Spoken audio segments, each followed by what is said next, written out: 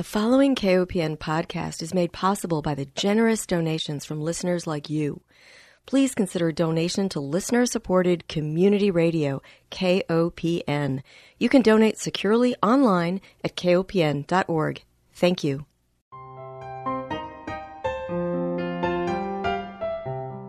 Hi, welcome to Food Sleuth Radio, where we help you think beyond your plate.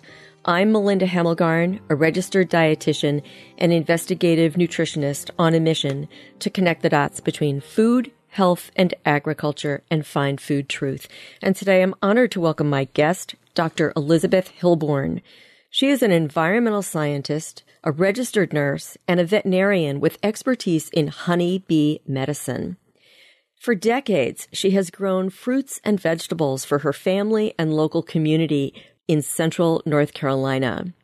She's also a writer and author of the book we'll be discussing today, titled Restoring Eden, Unearthing the Agribusiness Secret That Poisoned My Farming Community, published by Chicago Review Press. Dr. Hilborn's scientific reports in epidemiology and environmental health focus on the health effects associated with water pollution, emerging infections, and extreme weather events. She served as an Epidemic Intelligence Service Fellow at the Centers for Disease Control and Prevention, and she is a senior staff scientist at the Environmental Protection Agency's Office of Research and Development. Dr. Hilborn appreciates the power of the One Health paradigm, which reveals the complex interconnection among Earth's life forms and how our lives are fully dependent upon a healthy planet. Welcome, Dr. Hilborn. Thank you so much for having me, Melinda. It's a pleasure to be here.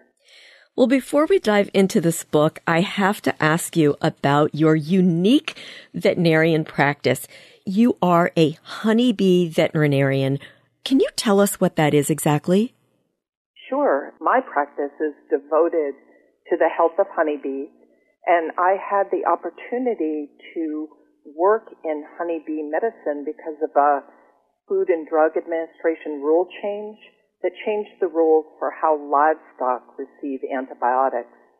Honeybees receive antibiotics for diseases of their young, and if those antibiotics, which are also used in human medicine, need to be prescribed for honeybees or used, a veterinarian is now involved due to the rule change. That just happened in 2017, right before our farm was contaminated. So prior to 2017, honeybees were routinely given antibiotics? Yes, sometimes as a preventive measure. So I'm glad to see the rule change, but I know it has put a burden on beekeepers because now there's an extra step to getting what they need or perceive they need to keep their bees. That's so interesting. And I think, too, it's a different way of thinking about bees, to think about them as livestock. But that is indeed what they are considered, right? Sure. Now, bees in general, that's a very large category. We have over 3,600 native bees in North America, and they don't have as much recognition as the imported European honeybees that came over with colonists in at least the 18th century, but maybe even the 17th century, and they were brought over to produce honey.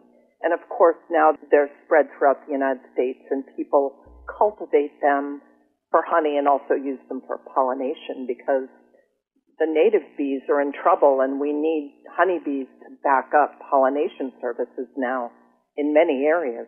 Right. Well, what I love about your book is it uniquely connects so many critical dots in food, health, and agriculture.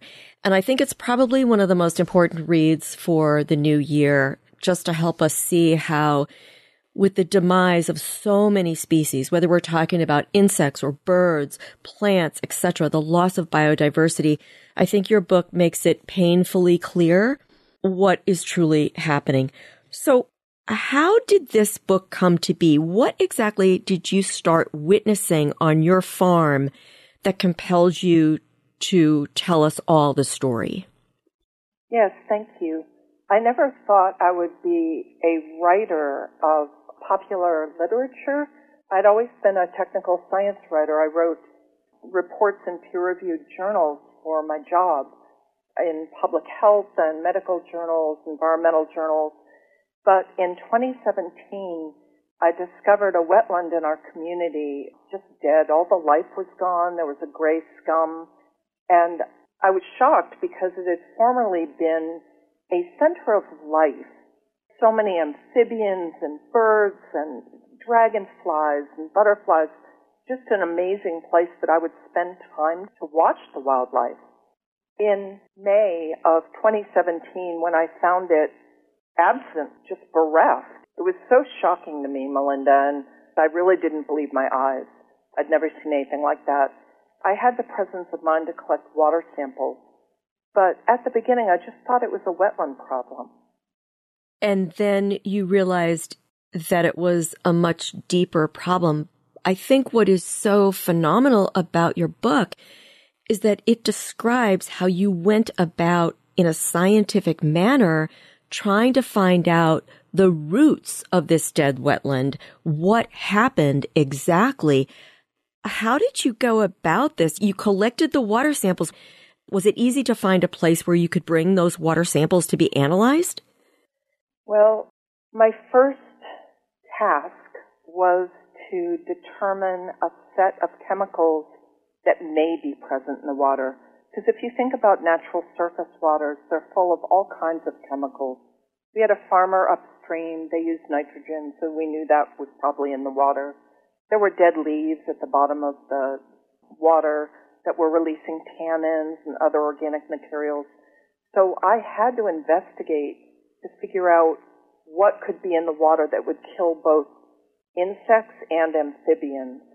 So I reached out to people who work with water. I reached out to the local farmer initially to try to start my investigation, but it took many weeks to come to a short list of contaminants. And even though they turned out to be the most commonly used pesticides in the world right now for agriculture, they're kind of a new class of pesticides that tend to be dissolved in water more easily than the older pesticides. And what shocked me so much was we don't have the capability here in North Carolina at the time in 2017 when I was searching to evaluate these pesticides. We still are looking for the older, more fat-soluble pesticides, the ones that dissolve in fat easier. They need different equipment to detect these water-soluble pesticides, and they didn't have them. And I searched a long time to find a certified laboratory, accredited laboratory, that could give me some accurate results from my water samples. And you were delivering these samples blindly. You didn't really know what exactly you were looking for. How do you go about that process? Well, before I delivered them, I had to make sure I had a list of probable contaminants. So the process included talking to my neighbors. First of all, hey, what's going on at your place? This is what I'm seeing. We've lived here for well over a decade when this happened, and I know my neighbors well, and I reached out to the local farmer who'd been renting my neighbor's field. I'd known him for over a decade, since before we moved here.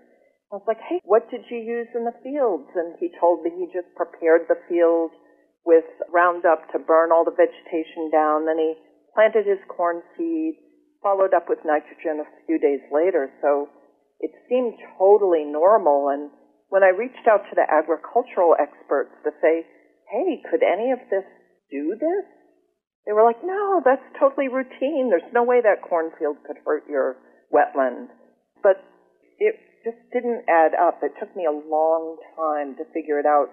And when I finally figured out that it might have been the cornfield, the farmer helped me by supplying very specific information about what he'd used, including the lot number from the corn seed. And that turned out to be really important because corn seed is coated with a mixture of pesticides now. Over 90% of corn crops grown in the United States are grown with this mixture of very potent pesticides already applied to the corn seed. So when I first reached out to the farmer, he didn't report this pesticide use. Very strong insecticides, very potent fungicides, but they can vary depending on the specific seed. So by giving me his lot number, I was able to make a short list of the chemicals that I knew were applied to the agricultural field. And that's how I was able to finally get my samples analyzed. Yeah, this was such an extraordinary process. And I also want to mention that when you put your arm in this water and your arm started to burn, somebody told you, well, you should just talk to your doctor. It's my understanding that most doctors are not trained to think about pesticide exposures when somebody comes in with a rash, say, or with a burning arm. What was your experience? Well, I had a very good relationship with my physician. First of all, I had no intention of touching that water. I knew that there were all these dead insects around it, all the frogs were gone. I knew something was wrong with it. But there was a turtle that was suspended in the water column, a box turtle. It wasn't moving. And I was just shocked because there was so much death around it. So without thinking about my own safety, I pulled the turtle out, and that's how I ended up touching the water. And, you know, sometimes we do things, right, that aren't the best idea, but it seemed the right thing to do at the time. So yeah. I had a very special relationship with my doctor. I'd known him for over 20 years, and he knew I was a science nerd. He knew I was an animal lover. He knew that I was a veterinarian and knew a lot about environmental science. So when I came to him and said, hey, I might have been exposed to some sort of pesticide or other toxicant or some sort of chemical contaminant, he took me at his word. And he pulled a blood panel and a chemistry panel just to see if I had any signs of injury, and I did not at the time. The only other thing other than the burning arm was I got really these spells of intense dizziness where I would have to sit down. And that lasted for maybe, I don't know, in retrospect, maybe a week, but they resolved pretty quickly. So hopefully I'm fine. Yeah. Well, it's interesting because you report that in 2017, when this incident happened, 90 million acres of corn were planted in the United States. And as you mentioned, the majority, well over 90% of those corn seeds are coated with both insecticides and fungicides. And once that application of pesticide is made to the corn that's planted, it's no longer seen as a pesticide. Yeah, that was one of the strangest things I learned, because I tried to learn more about the insecticides, in particular neonicotinoids, or neonics for short, are used to coat these corn seeds. So I tried to learn more about their usage, and certainly they're used on nursery plants, on fruits and vegetables, but the seed usage appeared invisible to me. I couldn't get a handle on it, and later I learned that these seeds are considered treated articles and they're not regulated as pesticides. And I saw that manifest in multiple ways after this incident. Regulatory officials are really confused, in my experience, about what they are. We had a seed spill not too far from our community, and this was years after I'd seen so much damage from these seeds. Let me just give you some perspective about how potent these insecticides are. One corn seed with just over 1 milligram of neonic coating can kill over 80,000 honeybees. And an acre of corn starts with about 30,000 seeds. And we had multiple acres upstream of us, and before I knew this about the potency, it didn't make sense to me how a cornfield could cause so much damage, so widespread for so long. But now I understand the neonics that contaminated the water has a half-life, or the time it takes for the concentration in the water to decrease by just half, of around 3 years under certain soil conditions. I don't know what they were in my soil, but so here in 2023, we still haven't recovered from this single incident. So yeah, these are very potent, very persistent chemicals, and they are not tracked like pesticides. When I found the seed spill above a gentleman's pond, I went to the house and said, hey, we have to get this off the road. It could kill your pond when it rains. And we swept up the seed and put it in bags, and a sheriff's deputy drove by and just laughed at us. And later I found out from Department of Transportation that if I'd called about a toxic seed spill, they don't consider it toxic. They would have just used a sweeper truck to push it off the pavement onto the side of the road, where it still would have been a risk to the pond, to local birds feeding, to local children playing. These are brightly colored and potentially attractive to children. So I learned between the disconnect of the biological effects of these seeds and how they're regarded by farmers, by regulatory officials. They're really under the radar. Yeah. Dr. Hilborn, let me take one break because we are halfway through, and I want to remind our listeners that if you're just joining us, you are tuned into Food Sleuth Radio, and we are joined today by Dr. Elizabeth Hilborn.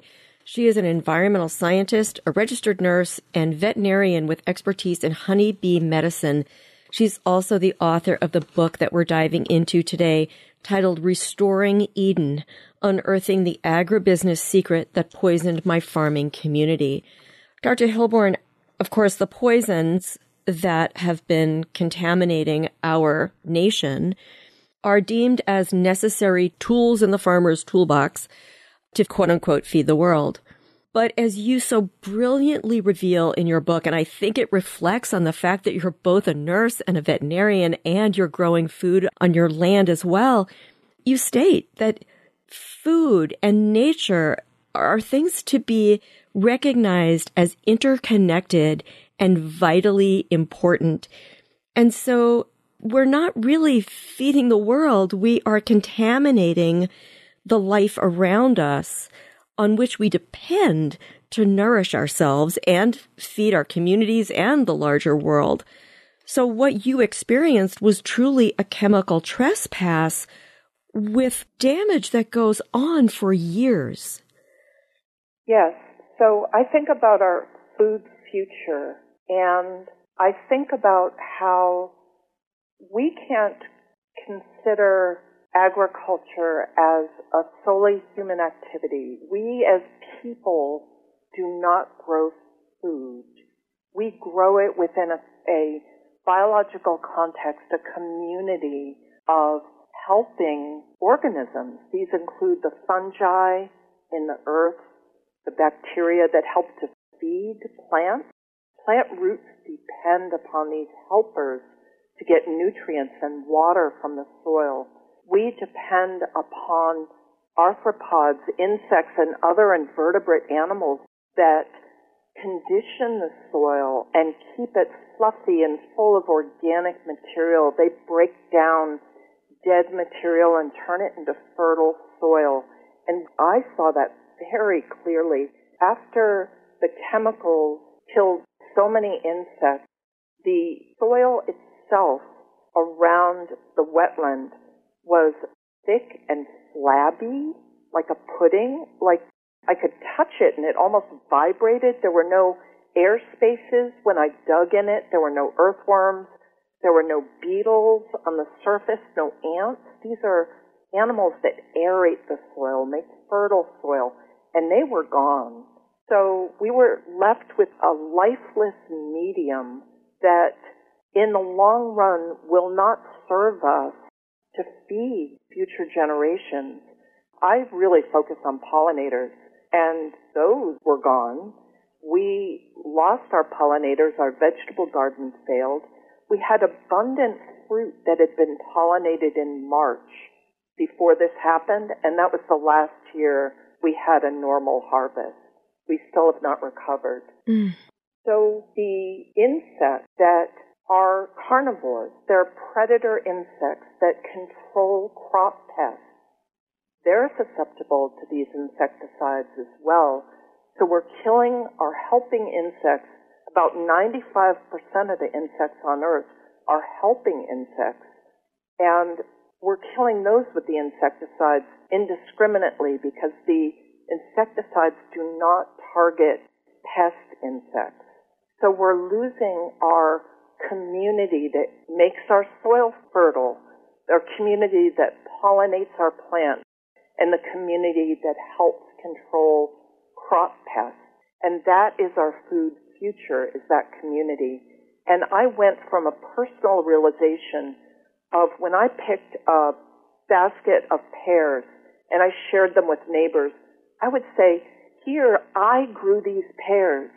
I would never say that anymore because I don't grow those pears. I may have planted the tree, but after that, it was my actions in collaboration with the natural living world that put those pears into that basket.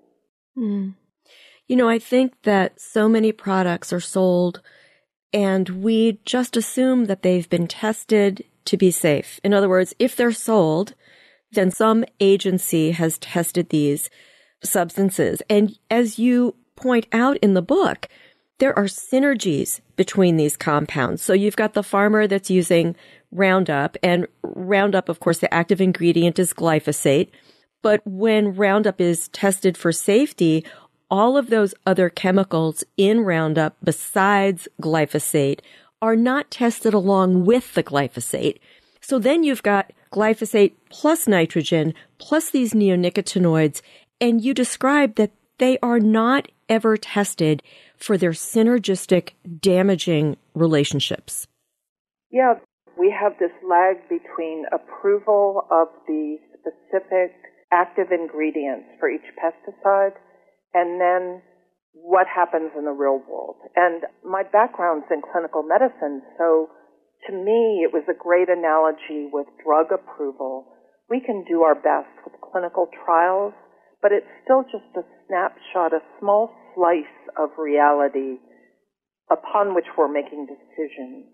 And with pesticides, like with drugs, you go out and there's all kinds of mixtures that aren't necessarily anticipated. And unlike drugs, where we have a little more post-approval tracking, as I understand, we do not have that with pesticides. So it takes independent scientists who are seeing maybe harm or just want to check up on different populations of animals, say, oh, something's wrong here, and then it's very difficult to backtrack and figure out what it is, as I discovered. So I do see that as a flaw in the system. We're putting very potent biocides, and by biocides I mean a chemical that can influence life in some way.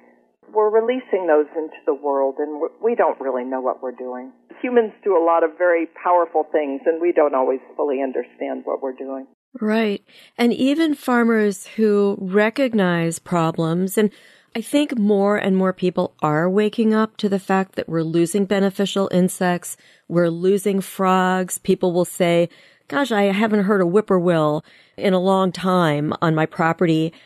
We recognize that something's changed, but we don't exactly know what it is. And for farmers who decide, I think I want to plant corn seed, say, that isn't coated with a neonicotinoid, it's becoming more and more impossible to find untreated seeds as the industry has consolidated. Yeah, that's my understanding, is that industry consolidation has made it very expensive for farmers to buy these proprietary seeds.